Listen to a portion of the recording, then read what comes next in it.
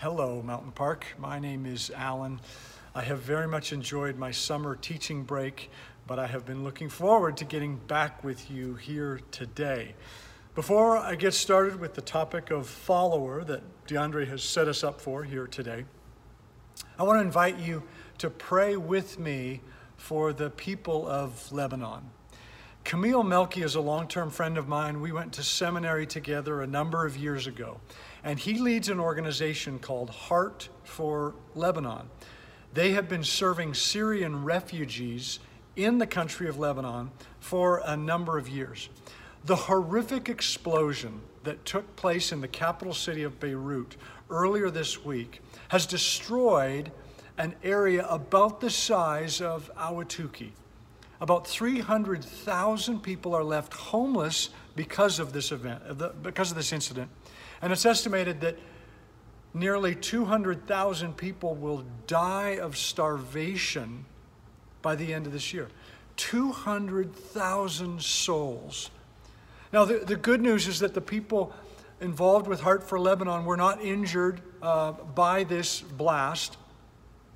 But what they did in other parts of the country and other parts of the city is they just dropped what they were doing and they assembled in Beirut to do whatever they can to help the people there. It's fascinating that with all that's going on there, the coronavirus is a non-issue. They are not wearing masks and they're not staying 6 feet apart from one another. They have bigger things to take care of right now. And we want to team up with them. We want to pray for them. Their message has always been a message of hope. Heart for Lebanon's message is a message of hope to the Syrian refugees. No matter what's going on in life, Christ gives hope. Now, we will continue to support them financially as a church, but right now, as I understand it, what they don't need immediately is money. What they need right now is hope. That the leaders, as they look at what's going on, all the circumstances in that part of the world, they need hope themselves as leaders. They can't give what they're struggling with on their own. And so in the weeks and months to come, I'm sure there will be financial need, but right now what they need is hope.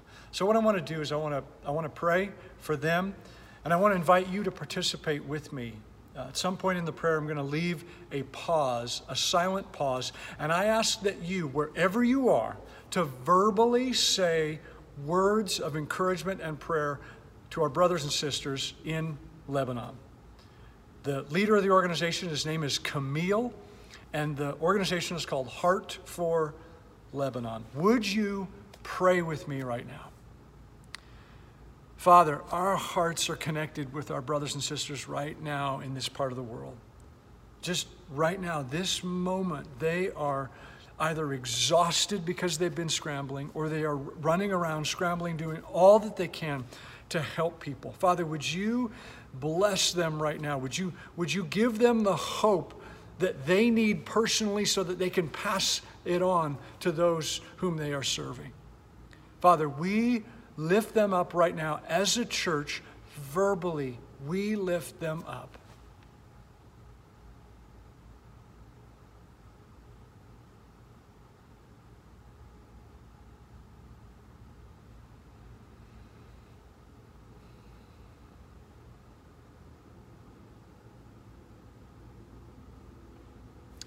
In the name of Jesus Christ, we pray. Amen.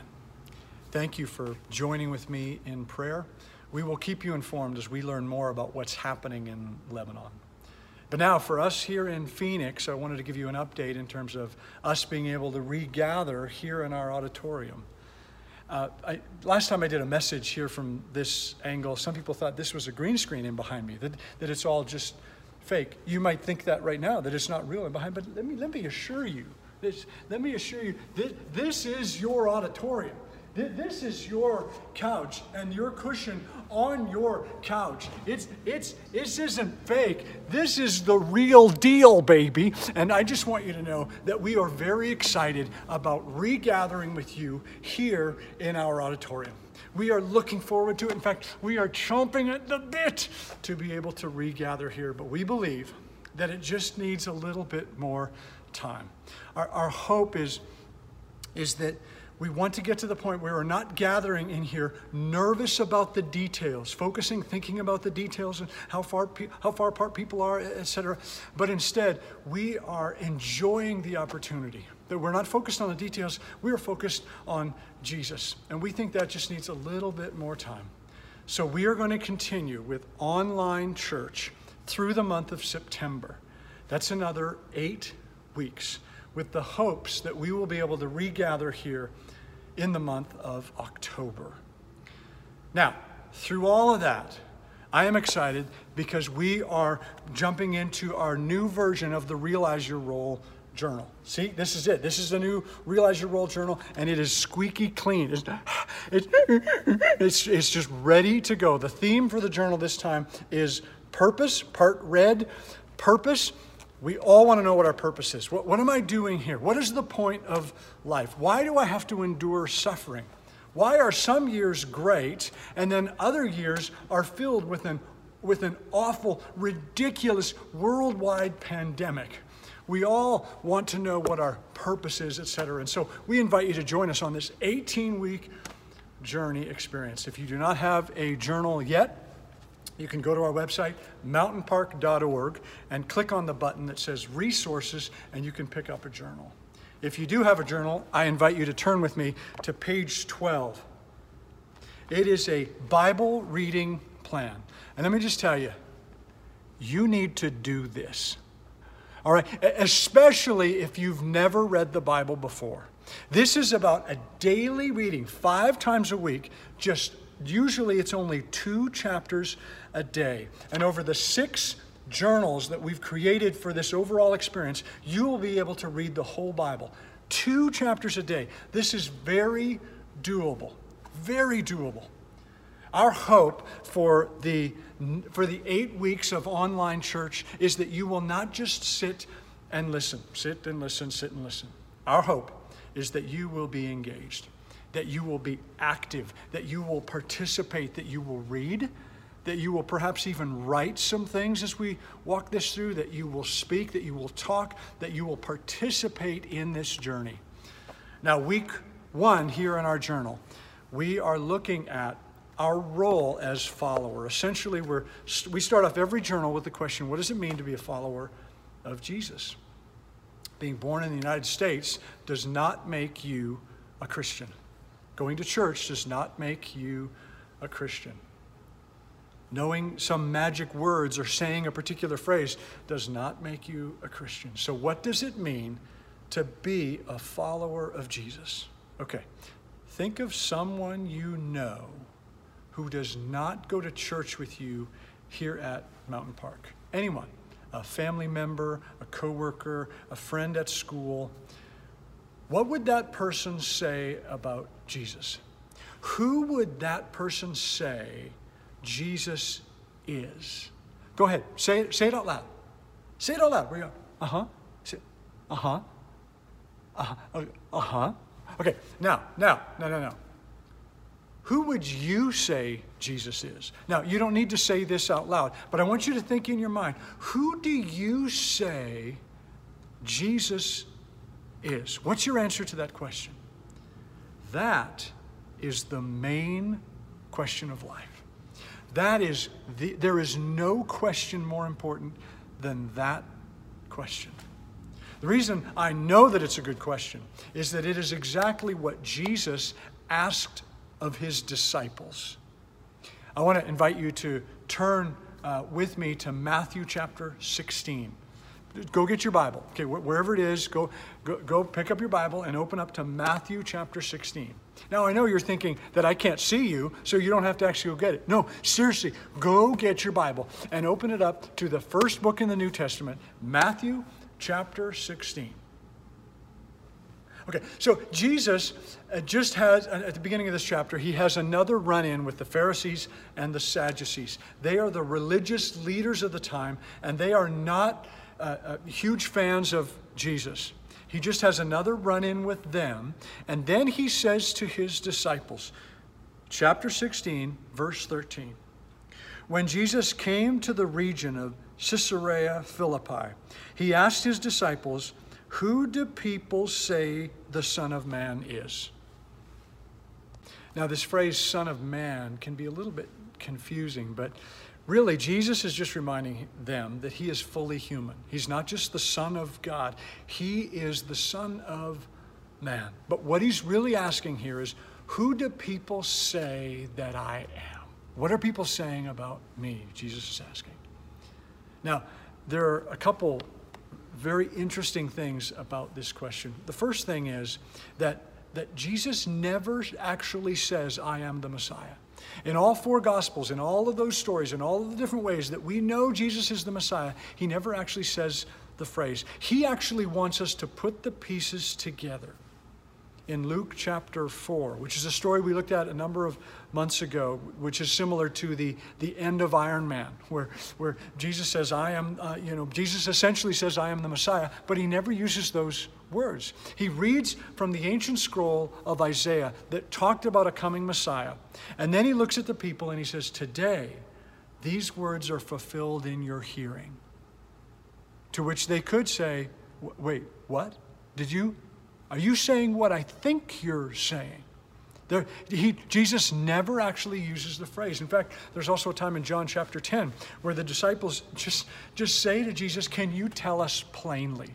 Just tell us plainly, are you the Messiah?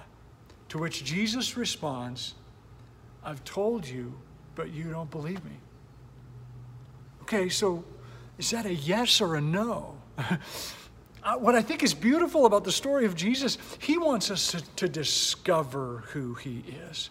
He doesn't want us to just learn a phrase, to learn information. He wants us to discover the magnitude of who he is. The second thing that's really important, really interesting about this question, it's important to remember this, that Jesus is not referring to the Pharisees and the Sadducees that were talked about in the first part of the chapter. He knows what they think of him, and it's not very good stuff, okay? But he's not asking what the disciples say they think of him. He's referring to the hundreds, to the thousands who follow Jesus around, who have been fed by Jesus up on the hillside. He wants to know what the disciples think they all say of him. In other words, these are people who support Jesus, who are following him, who want to hear from him, who believe he has something incredibly good to say. What do they say about them? This is important because we can be a fan of Jesus. We can want to hear what he has to say and believe what he says has great value and still get this question wrong. The disciples respond. Verse 14. Some say John the Baptist. Earlier in the book of Matthew, John the Baptist is beheaded by Herod.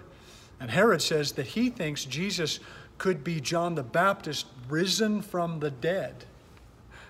I guess with a different head or something. They continue. Others say Elijah, and still others Jeremiah or one of the prophets.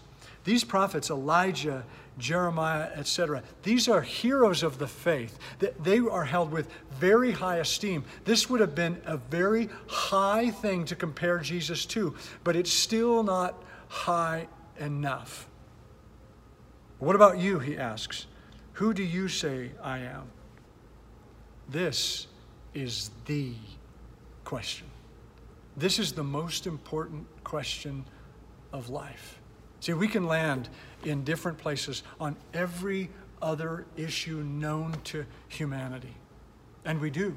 On every political issue and every theological issue, we can land in different places. We are all over the map. And it's actually a beautiful thing. We can learn from each other. We can stretch and we can grow. And it's a beautiful thing. But this is the core question. This is the most important question. If you're moving to another city and you're going to be looking for a new church, ask the pastor this question. Who do you say Jesus is? It's the most important question. If you have a friend who is considering full-time ministry and you want to help them process through that decision, ask them, who do you say Jesus is? Who is Jesus to you right now? If you have a daughter and there's a young man who wants to date her, don't threaten that if he treats her poorly that he's going to see Jesus soon. Just sit him down and ask him, who do you say Jesus is? If you know someone who's Mormon, ask them this question. If you know someone who's Jehovah's Witness, ask them this question. If you know someone who is Muslim, ask them this question. If you want to find out how someone else's faith lines up with your own faith, this is the question. Who do you say Jesus is? And Peter responds in this way. Simon Peter answered, "You are the Christ, the Son of the living God." Jesus replied, "Blessed are you, Simon, son of Jonah, for this was not revealed to you by flesh and blood, but by my Father in heaven. And I tell you that you are Peter, which means rock.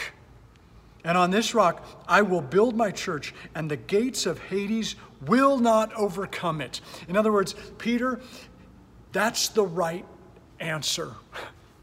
You are the Christ. Christ is not the last name of Jesus. Mary and Joseph Christ did not give birth to a baby boy named Jesus. Jesus is his name. Christ is his title.